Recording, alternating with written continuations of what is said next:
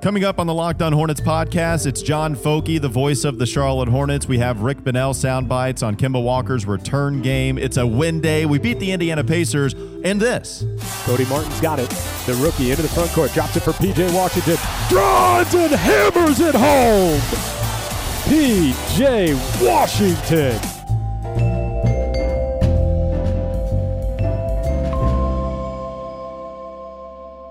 You are Locked On Hornets, part of the Locked On Podcast Network. Your team every day. In a minute, cuz we live. Always a fun show when we get to discuss a win. The Hornets got a win last night against the Indiana Pacers, 122-120 in overtime. A lot of fun. Have John Foky on to discuss it. He'll be on with us at the second segment. Rick Bonnell will have a little bit more of what he talked about as far as Kemba Walker returning on Thursday. We'll play some more sound bites from Rick Bonnell in the third segment. We'll recap the Indiana Pacers game here coming up. A lot of fun, Doug, at that game. And I did not think it was going to start out that way. It was brutal in the first quarter, and really the first half of the first quarter. Being at the Spectrum Center, it was so dead. There was a stoppage in the action, and it took a little while for them to get started. I don't know why. They were waiting on something, and it wasn't long enough for anybody to address it. It was just certainly a break in the action. It was a while, and there was nobody in the Spectrum Center at that time. The players came out flat, and Borrego talked about how flat they came out to start off this game. Man, it was so quiet. You talk about hearing a pin dropped. I mean, it was crazy how quiet it was, and just the energy was nowhere to be found. I thought what happened in this game at first was Malik Monk kind of came and gave them a spark. And it's not like he had a great stat line. His stat line's actually pretty bad. If you did not watch this game and tried to evaluate it from the box score, you would look at it and say, Malik Monk was awful in this one. But I think what you saw from Malik in the first quarter and a lot of the second quarter that he played was he was the only one that was creating any offense to get them going at first. They were dead. And Malik, a lot of dribble handoff action, a lot of plays that try to get Malik Monk driving downhill. And if he wasn't creating a shot for himself, that was a good one, that was a good look, then he was creating a good look for somebody else. He set a couple of people up for dunks, including P.J. Washington. So he had a few assists in this game. And there were a couple of good looks that just didn't go. Malik Monk didn't hit as many shots that he has the previous 3 games, not nearly as a good of a clip. But what Malik Monk did was serve as that spark, and then Devontae started to get rolling, and then P.J. Washington was the beneficiary of a couple setups, and then you had Terry Rozier start to get going a little bit, Marvin Williams. So it just felt like Malik kind of jump-started everything, and then once we got to the third quarter, boom, Devontae has a franchise record of someone who scores 35 points off the bench, and everybody else starts to get a little bit more involved, including Miles Bridges in the third quarter. What we saw in this game, Walker, is something that we've seen all season, and that's the starting lineup coming out flat. It happened in the first quarter. It happened when they came out in the second half as well.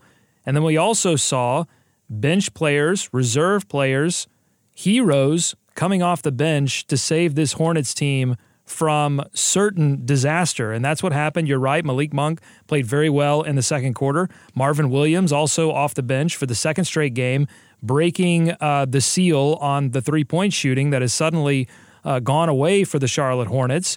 They started, I believe, 1 of 6 or 1 of 9 from beyond the arc before Marvin got going.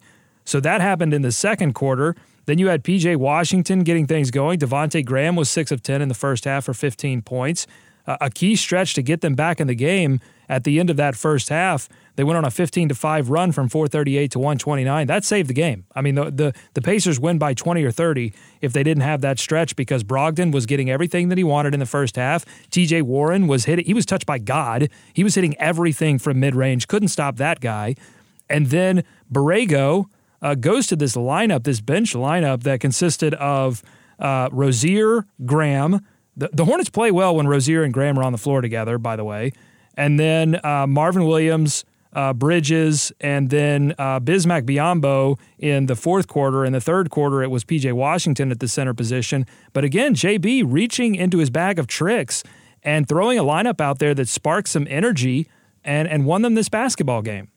James Borrego promised to stick with a lineup or a rotation out there on the court that was working. And I think last night you saw that with Bismack Biyombo, who probably doesn't deserve a whole lot of minutes this season, deserved him last night, and he got him. He stuck with Biz, sat Cody Zeller. Biz goes, I think, 6 of 7 from the field, has that one stretch where he makes a big-time block at one end, and then it might be the immediate play following where it probably the next offensive possession where he gets set up for a fast break dunk. Biz slows down to welcome the defender only to jam on him, which is the best kind. Biz was out here punking dudes. And he stuck with them. And James Borrego said yesterday it was because of Bismack Biyombo. If that doesn't happen, then they don't win this game against the Indiana Pacers. He's the guy that turned the game around. Oh, absolutely. I think he did. I think Devontae Graham obviously had a big role in this. And then the third guy I would point to is Cody Martin. And all three of those players, by the way, 3 of the only Hornets so far this season that have a positive in the plus-minus category. Really the only 3, and 2 of those. I would have missed that. Yep. 2 of those rotation players, and then Biz has just gotten in there occasionally. But yeah, you're right. That happened at the 9:47 mark of the fourth quarter. Biz got the block on McConnell, and then 2 plays later, after Rozier hit another tough bucket and an and one, Biyombo comes up with the steal in the front, in the backcourt. Sorry, yeah, and steal on Leaf, and the dunk on the other end. Only the second greatest play that I've seen from Bismack Biyombo in history. Of course, I witnessed him hit the Euro step in Memphis. But this almost got there. But it was a game where you had certain players that were ready to play, that had the right energy and the right attitude after that tough West Coast road trip. They go 2-2, but it was a difficult road trip early in the season. You had players stepping up, including Cody Martin, who once again comes into the game, gets hustle play after hustle play, rebound after rebound, 0 points in the box score, but he was absolutely critical for them because the big adjustment that they made in the second half was face guarding, and I believe my guy Seth Partnow pointed this out on Twitter as well, face guarding Malcolm Brogdon. Basically just like, all right, Cody Martin's job was to get in Brogdon's face and keep the ball out of his hands. He still got taken off the dribble one-on-one and scored on a few times, but they disrupted the offensive flow, forced the ball into Jeremy Lamb's hands, forced the ball out of Brogdon's hands and TJ Warren's hands, and to me, that was huge. Again, all credit to JB on this one. Great win. No, it was a great win. And I think the guards actually showed up at times. Devontae, we mentioned Malik Monk kind of got everybody started. Then Devontae Graham took it in a big way, took the game over. Terry Rozier, not the greatest game. I think defensively there were some lapses. There was some shot selection issues that just like you would probably expect from Terry. But I thought there were some nice things that he did. I think he set up his teammates well at times, and he did come up with a couple of big shots. To me, Doug, I want to get into the pick and roll action with Terry Rozier and Devontae Graham because I think they're 2 very different players off the pick and roll. I've talked about this quite a bit. Terry is shoddy with his decision-making off the pick and roll. There are some times where he'll be trailing Cody Zeller. What he likes to do is he likes to feel it out. So coming directly off the screen, as soon as he rubs hips with Cody or rubs hips with whoever's setting him the screen, he likes to pin his defender on his backside. Very Chris Paul-esque, right? Likes to pin him on his backside, then just pound the rock, dribble, and then decide to make a decision.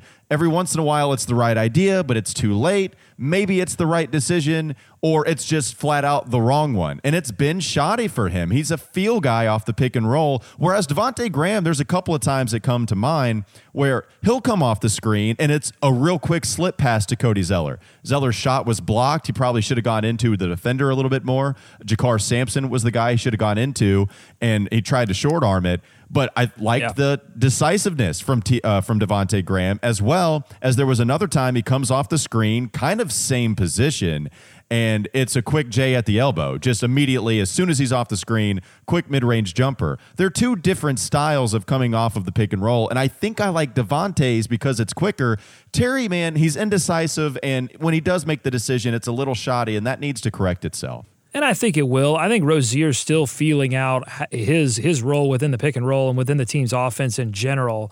But I like that here's what I like about Rozier is that he can be pretty inactive on the offensive end with Devontae Graham on the floor. If Devontae Graham's cooking, he can be sort of inactive on the offensive side and still come and make good defensive plays. Like I just love that about Rozier. I just feel like he's he is really allowing Devontae Graham to develop and not sort of forcing the issue. I just haven't seen a lot of Rozier forcing the issue. What I would like to see more of is Rozier knocking down wide open three-point shots. This has been insane, Walker. He can only hit three-point shots when there's a guy in his face. When he's doing that, when he's pulling up with a man close to him, that's the only time he can do it. I think if you're the Hornets, if you see Terry Rozier with the ball in his hands, wide open from three, you have to close out. Don't wait on the opposing team to close out. You get a hand in his face because for some reason, it's the only way he's been able to knock down. The stats show it. For wide open this year, he's 22% from three.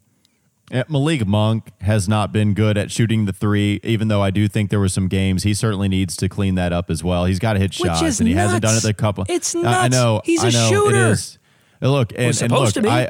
You certainly are a lot lower on Malik and some of the things that he's done than I have been for sure. But that is one thing. He's got to hit more shots, and you think that would correct itself at some point, but it just hasn't here recently. And another thing, Doug, is you look at Dwayne Bacon. How about only 13 minutes for Dwayne Bacon last night? You know what happened at the beginning of this game? There were three times that Dwayne Bacon drove towards the basket. One time he had to pick up his dribble because he was in trouble. He kicks it back out to the perimeter. I honestly thought that was a good decision. But then the next two times, I see that first one, I'm like, okay, Dwayne, good decision, buddy. Awesome. Like, don't shoot it and miss the shot or turn it over like we've seen a few times this season. But then the next two times, he drives towards the basket, he shoots a couple of bunnies, and he misses them. What does he do? He goes 0 for 3, and then he gets sat for most of the game. This was by far the least amount of minutes that Dwayne Bacon has played this year. You talked about the starting lineup not getting off to good starts for the team. Is it as simple as sitting Dwayne Bacon and putting Devontae Graham in the starting lineup, or is there some things that you have to play around with? I think it might be. I think it might be time for a change if they're looking to get some energy into that starting lineup. And I think Devontae has certainly earned it. Now, I don't know the deep strategy that they've got going on, but I feel like in a season where you're not really anticipating winning a lot of games, I'm fine with experimentation. And if you put Devontae in there and it doesn't work out, then send him right back to the bench. And you've got Nick Batum getting healthy as well, so you got to figure out what to do with him. So I'm fine with messing around a little bit. And if that means they lose a few games, that means they lose a few games. But I am just amazed at how well Devontae Graham and PJ Washington have played this season, and it hasn't quite hit me yet. This just doesn't happen to the Charlotte Hornets / Charlotte Bobcats no, it doesn't. Over the years. Like, this is not what's supposed to happen. It doesn't feel real. Like, I feel like I'm living in the Matrix. Like, I don't understand what's going on. How can they play so well? How can they consistently make plays in the fourth quarter and overtime and win crunch time games? And then we're doing inbounds plays now that are working. Did you see that inbounds play? Decoys all over the place. They've got everybody down at the rim. Ball goes into biz.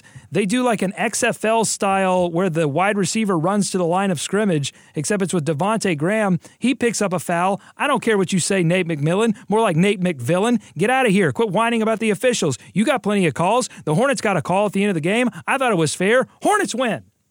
Doug is in fetal position, rocking back and forth in a straitjacket because he's going so crazy at the things he's watching from the Charlotte Hornets. And if you want to go see the Charlotte Hornets, we have an opportunity for you. Doug, tell the people how they can get tickets to the Boston Celtics Kemba Walker return game. I got 2 freebies. They're on Instagram at Locked On Hornets. If you're a member of our Patreon page, you get double entries to this particular entry. All you have to do is go to Instagram. We did a post about it. Pretty simple to enter. Oh my God. And then you got Eric Collins saying tougher than a woodpecker's lips. That's amazing. We need to get to all of that. We will, but first we have to bring on John Foky in the second segment, as well as tell you about my favorite part of this time of year. Do you know what it is, Doug? Ball time, baby.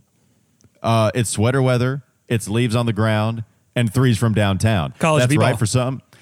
For some, it's fall season. But for the rest of us, it's definitely ball season. Pro and college ball are tipping off, and there's no better way to feel a part of the action than to have a stake in the game with MyBookie.ag. If you're the kind of guy who likes to bet a little to win a lot, try a parlay. For instance, if you like a couple of the big favorites this week, parlays are perfect because they let you bet multiple games together for a much bigger payout. Either way, if you're going to bet this season, do the smart thing and go to MyBookie.ag because no one gives you more ways to win. And if you join right now, MyBookie will double your first deposit. You pay $100, they'll give you $100. It's really that simple. Use promo code LOCKEDONNBA, no spaces, all one word, LOCKEDONNBA, to activate the offer. That's promo code LOCKEDONNBA to double your cash. Visit mybookie.ag. You play, you win, you get paid. John Foke up next on the Locked On Hornets podcast.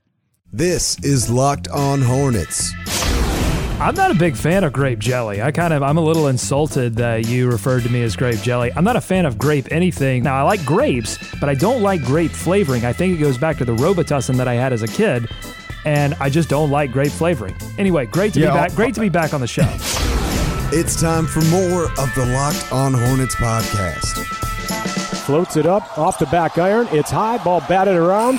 It's saved along the baseline, and the Charlotte Hornets pick up their third straight win as they go to overtime and defeat the Indiana Pacers 122-120 behind a career-high 35 points from Devontae Graham, and the Hornets improve to 4-3 on the season, snapping Indiana's 3-game winning streak. You just heard from John Foke, the voice of the Hornets, on the final call of Charlotte's win last night against the Pacers, and with that, we'll welcome him to the show. John, thanks so much for the time, man. How are you? I'm doing well, guys. How are you? We're doing well, John. Really do appreciate the time joining us here on the Locked On Hornets podcast. First off, John, it's crazy to think with all the expectations surrounding this team heading into this year, certainly a rebuild in the minds of a lot of people. I know the Hornets don't like using the term rebuild. They like to use the term transition, but a lot of people like to use the term rebuild. And now they're 4-3. Some opponents have been injury-ridden for sure, but they're 4-3 in a season I don't think anybody would have expected. What were your expectations, John, heading into the season, and how has the season differed or met what you anticipated? I think I was in a unique situation because my expectations were just sort of see what happened. I wasn't here for the last couple of years when the team was so centered around Kemba Walker. And so my expectations were I looked at a lot of numbers and looked at some highlights and film from guys from a year ago, but there were a lot of unknowns. We saw during that small sample size of the final 12, 13 games from last year, some guys stepping up, whether it was, Dwayne Bacon, Devontae Graham, but overall, those guys kind of bounced back and forth between the G League and the NBA. And so you didn't have a huge sample size to say these guys are going to make a leap. Miles Bridges' season last year got better as he went along, but you still didn't know if he was going to be able to make a jump. And then Terry Rozier, stepping in as a starting point guard for the first time in his career. Would he be able to put up the same type of numbers that he put up in a starting role, spot starts in Boston? And so I think I came in with really zero expectations and really a mindset of let's see who these guys are. Let's see what they can do.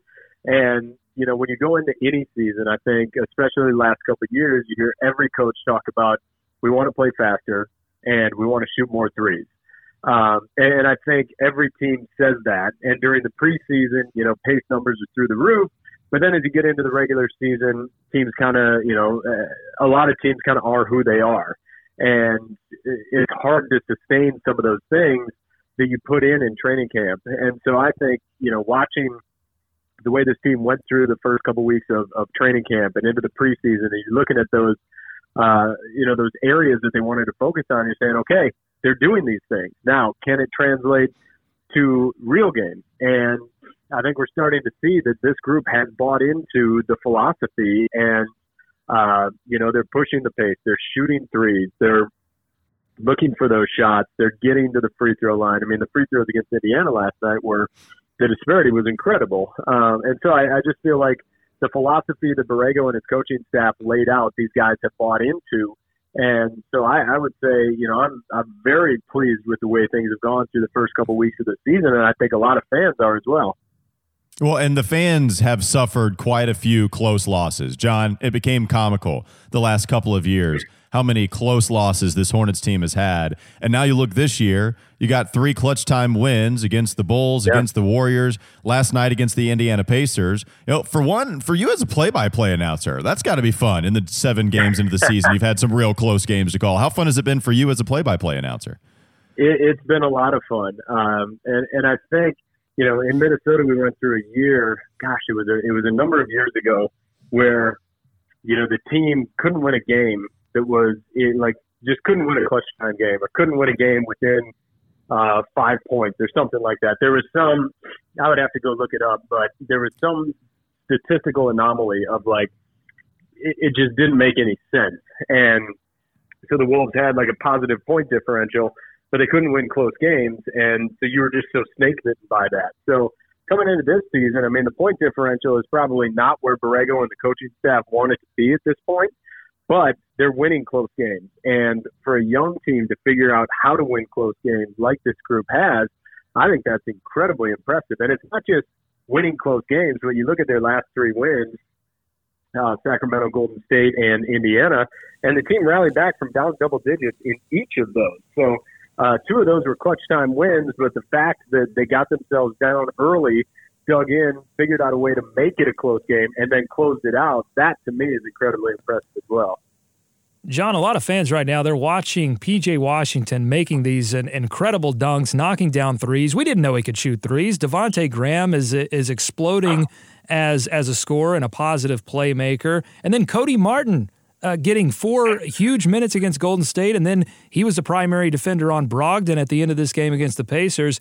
These things seemingly are coming out of nowhere, but John, what did you see, what did you hear in the offseason that may have given you a clue or an indication that some of these reserve players were going to have such a big impact on the Hornets?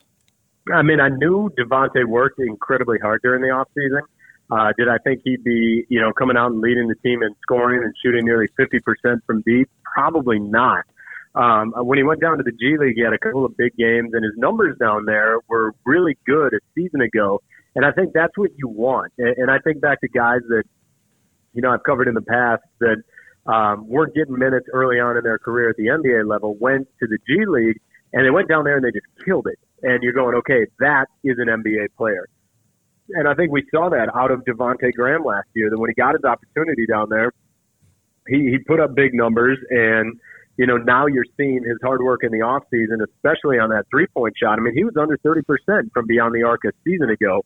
And now he's pretty much lights out from there. So it's just really, really impressive. So I heard, that he was working really hard and that, he's one of these guys who's getting better each and every day.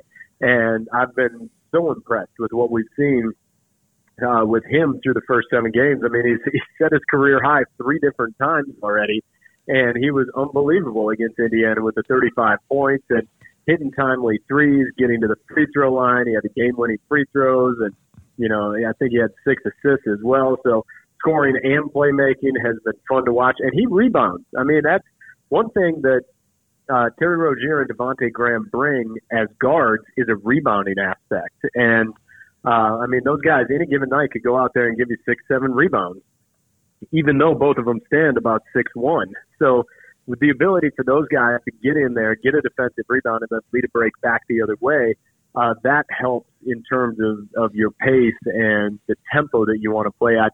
And then Cody Martin, again, he kind of like P.J. Washington. We saw Cody during Summer League, but he was dealing with an ankle injury during preseason, so we never really got to see at the NBA level, what this kid could do. He was scoreless against Indiana, and he ended up a plus 27. Like, how does that happen? I mean, he's been incredible the way he's impacted the game. He had 11 rebounds. I think he had 3 assists. And you're right, his defense, I mean, he was out there on the floor with Biz, with Devontae and Terry and Miles, that group that turned things around and basically played the entire fourth quarter and overtime. And it has just been so fun to watch these guys who work their tails off in practice translate it over to game situations and come up with big plays. So it's been a ton of fun to watch so far. John, last time we had you on the show, you talked about how much you respected Kevin Harlan. I think he became everyone's favorite announcer when he was on the call for the Black Cat touchdown in New York. So what did you think of the call as a play-by-play announcer, the cat call at the Meadowlands? What'd you think of it? It was unbelievable. And not only that, but he worked in the CDW Red Zone bit as well. Like, he's in the CDW Red Zone. That guy, he's so good. And remember a couple of years ago when, I don't remember what the game was, but somebody ran out on the field and took their shirt off, and Harlan called it. It was a blowout Monday Night Football game. I mean, that guy, I respect the skill that he has, but I also just love how much fun he has doing it. And like, getting the opportunity now that I have to call NBA games on a regular basis, like, it is so fun, guys. And, you know, the games are so much fun. Preparing for the games is so much fun. And, you know, being in those environments and everything. So I just love how you can hear the joy that Harlan has every time he's on a broadcast and calling a game. And, you know, some of those funny moments go viral, but each and every time you tune in to listen to him, that guy just loves what he's doing. And I think it comes across in the way that he calls a game. Have you ever had anything like that happen? I mean, probably not on that level, but anything strange happen during a game in which you were calling that you maybe had to address, or maybe you didn't address it? I don't know. No, I think the only thing that was like really odd that happened in a game I was calling was a high school hockey game way back when in a small town in southern Minnesota, and somebody like went to go check somebody into the boards, but as they moved or something, their stick swung around and actually cracked the plexiglass. So here we are in this like barn of an arena somewhere in southern Minnesota, and they're like, well, we don't have an extra piece of plexiglass. And so I don't have a studio guy back to go to on our little radio station that I was working for at the time. So I'm sitting there having to fill for like 45 minutes. Well, the arena folks were like running around trying to find something, and eventually they just put a piece of plywood in there. So I'm thinking, like, wouldn't it be better just to keep the broken plexiglass than someone like slamming into the plywood and getting splinters and everything? But everything worked out in the end. It was just a really long, really long time to fill. And then, you know, at the NBA level, we had a couple different games. You know, I was part of that Mexico City game where the Wolves were playing San Antonio, and the game got smoked out. Now, I was back in the studio for that game, so we never actually got on the air from Mexico City. We just had to fill until that game got canceled. And there was another game at Target Center, I think it was last year, maybe 2 years ago, where there was like a condensation issue with ice underneath the floor. So we had some lengthy delays that we had to fill for, but nothing quite like a cat running out on the floor or like Manu Ginobili slapping down the bat, anything like that. We need a John Foky bat call. That's what I was just going to say. You know, we don't have any cats in the NBA, but we do have bats in San Antonio, so hopefully Hornets go down to the Spurs to play the Spurs, and you'll get a chance to call a bat. we can only hope, right? No, we can hope, and I will definitely hope. Happen. No, I will pray tonight. I will pray that moment happens. John, before we get you out of here, one more question. I know you weren't here for the Kemba Walker era, and he does indeed come to town tomorrow. It's his first time back playing at the Spectrum Center. How do you prep for that as someone that didn't necessarily experience it, but understand the kind of emotion that everybody else has when they talk about Kemba Walker? How do you prep for that moment when you're on the call? Well, to be honest, I just reached back to my first year in Minnesota. And, you know, growing up in the Twin Cities, you saw the impact of Kevin Garnett. And, you know, Kevin Garnett, there's a lot of similarities between the way he embraced the state of Minnesota, that Timberwolves franchise, and the way Kemba Walker did with the Charlotte Hornets and the community here. So I see a lot of similarities to the way those guys became the face of their franchises and the face of their cities, and really made this their home. And I started working at the Wolves, I think I told you guys earlier, like right before KG went to Boston in that trade, or right after, I should say. KG went to Boston in that trade. And so heading into that first meeting with the Celtics, it was, you know, we were wondering, what are the emotions going to be? How are fans going to feel? And then Garnett got injured. And so he didn't actually play, but he did come out and acknowledge the fans. And so I think having been through that and seen, you know, the fans are going to give Kemba incredible recognition. I mean, you guys know the impact that he had here. I've heard about it and read about it, but I didn't experience it. But, you know, in talking to Del Curry, and talking to Matt Carroll, and talking to guys on the team and Coach Borrego and, you know, season ticket holders and stuff, you know the impact that he had. And so I think you prepare for it as, you know, you're going to honor him. I think it's going to be really cool to listen as the fans honor him. And one of the things that we'll try to do, it all depends on the timing, because with it being a TNT game, the timing's a little bit different. But one of the things that we'll try to do is carry his intro because I think that is important. And, we did that in Minnesota with Garnett when they introduced him. And, it's a great moment to be able to recognize what he meant to this franchise and to this community. And then I think after that, it's another game. And I think that's the way the players will look at it. I hope that's the way the fans will look at it. I think back to my time covering the Timberwolves, and there were a number of games where fans were there to see LeBron James or fans were there to see Kobe Bryant. But then the home team started playing really well. And the fans that were there got into it because they saw their Timberwolves team, battling with one of the top teams in the Western Conference or one of the top teams in the Eastern Conference. So I hope that happens again tomorrow, that, hey, at the beginning of the game, we'll acknowledge Kemba for everything, and I'm sure he's going to get cheers throughout the game. But, hopefully the Hornets come out and put together a great game and the crowd gets into it and gets behind the home team, because these atmospheres at Spectrum Center, the Chicago game to open it, and then last night in the fourth quarter and in overtime, the atmosphere has been outstanding. So I'm really looking forward to that atmosphere coming up tomorrow night. That was great stuff. That was John Foky, voice of the Charlotte Hornets. The Foky Factors are fun, by the way. He tweets interesting nuggets, so follow him on Twitter at JWFoky. Thanks so much for the time, John. We really enjoyed it. Absolutely. Thank you, guys. All right, coming up next, we'll talk with Rick Bonnell again. We had a couple of sound bites about Kemba Walker's return game from the Boston Celtics. We'll play that in the final segment of the Locked On Hornets podcast. This is Locked On Hornets. Final question from me. When you're in Pawleys Island, could we describe you as sassy? Okay. Yeah. When am I not sassy, Doug? You know me for years. It's time for more of the Locked On Hornets podcast.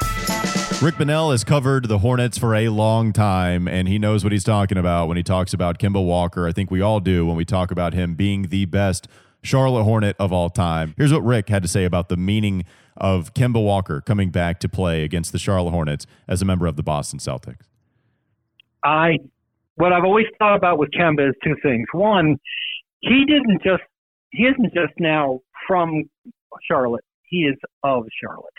It's very important to people to keep in mind that as excited as he is about being a Boston Celtic, that only happened because the Hornets, didn't make a financial offer that really would justify what he has done.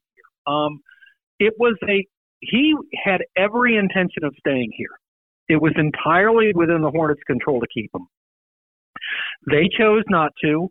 I thought that it was good that Mitch Kupchak was transparent when he said that at the end of the day they came to a conclusion that they were only going to offer so much because, as Mitch said, he was an all-star, for multi-years without playoff appearances and such resulting from that. That's a reasonable explanation on Mitch's part. I wish that for his sake he had said that up front instead of waiting until September to say it.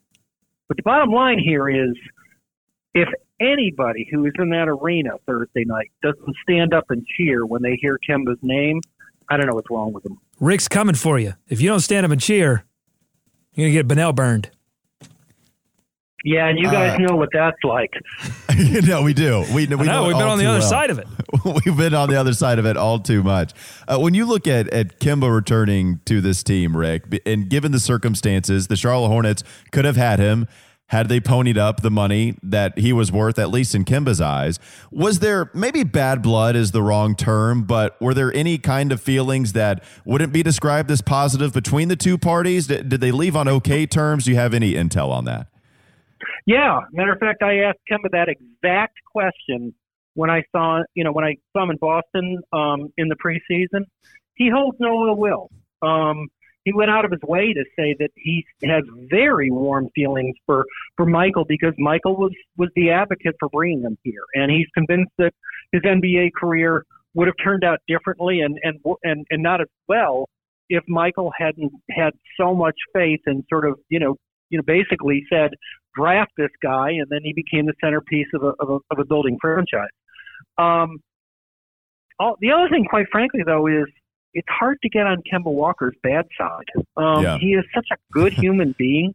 I talked to several of the players at shoot-around today, starting to do some research on a Kemba story for Thursday. And the thing that I heard that I loved, it didn't surprise me, but I found it really insightful, was everybody talked about his humility, how many times, how easy it could have been for him to big-time teammates, and how every one of them remember him as a superstar on the court, but somebody who strived to be one of the guys in every other sense of the word. Rick, what are the feelings of Terry Rozier? Because this is getting way overlooked, right? Because Kemba Walker, deservedly so, the best player in Hornets history, coming back to Charlotte, all eyes are going to be on him. All the attention is going to be on him. Do you know what Terry Rozier's feelings are like facing his older team? Well, yes and no. He didn't seem particularly emotional when he was up there in the preseason. And frankly, when you think about it, that game, that being in the Garden, probably a more emotional kind of thing for Rozier than it would have been for Kemba, seeing his old team in his new building. I don't think that Terry is out to have some kind of a revenge game. And frankly, at this point, I would say that Terry has an awful lot on his plate without worrying about that kind of tangential stuff. Well, and Terry Rozier, part of an offense that has been very diverse without Kemba Walker, Rick. We all know that the offense ran strictly through Kemba Walker. But now there's a lot of guys that are scoring in double digits, and it could be, a different guy on any given night. Do you expect the offense to be this diverse throughout the rest of the season? It's very different in a lot of different ways. Cody brought this up to me, and I'm glad he did, that almost all the offense, because it was perfect for Kemba, was pick and roll. And now pick and roll isn't all that big a part of the offense anymore. It's much more straight line drivers and pops to shooters, big men taking shots. I asked Marvin about that particular topic this morning, and I thought he made a good point that for the long haul, this is going to be constructive for a lot of these guys, that putting them in a situation where they have no choice but to take more responsibility for themselves as opposed to stand around and watch Kemba do his thing is going to be beneficial for these people. But I'll tell you something. I haven't looked at it, so I can't positively substantiate it, but the playbook has to look very, very different than it did any of the last 5 years.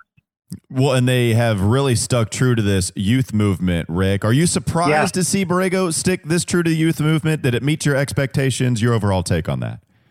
Surprised only to the extent that it is unquestionable.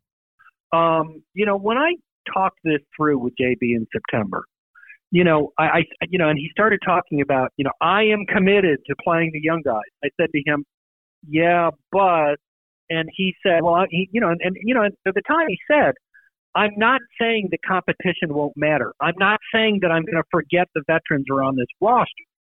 He said, if people are beaten out, I'm not going to ignore that. But he said, if it's a close call, I am going to consistently play the young guys. The best illustration of that so far, and I thought it was a really interesting leap of faith. Doug, I'm curious if you had the same reaction I did. When he threw Cody Martin into the breach of that game with it on the line, and Cody absolutely rose to the occasion as being a defensive stopper. He made 3 energy plays in the last 3 minutes of that game against the Warriors that were very big time. With that, when he won that 50-50 ball off the jump ball from Dwayne Bacon, Bake said to me after the game, that is not what rookies do. It's impressive, and it's having returns.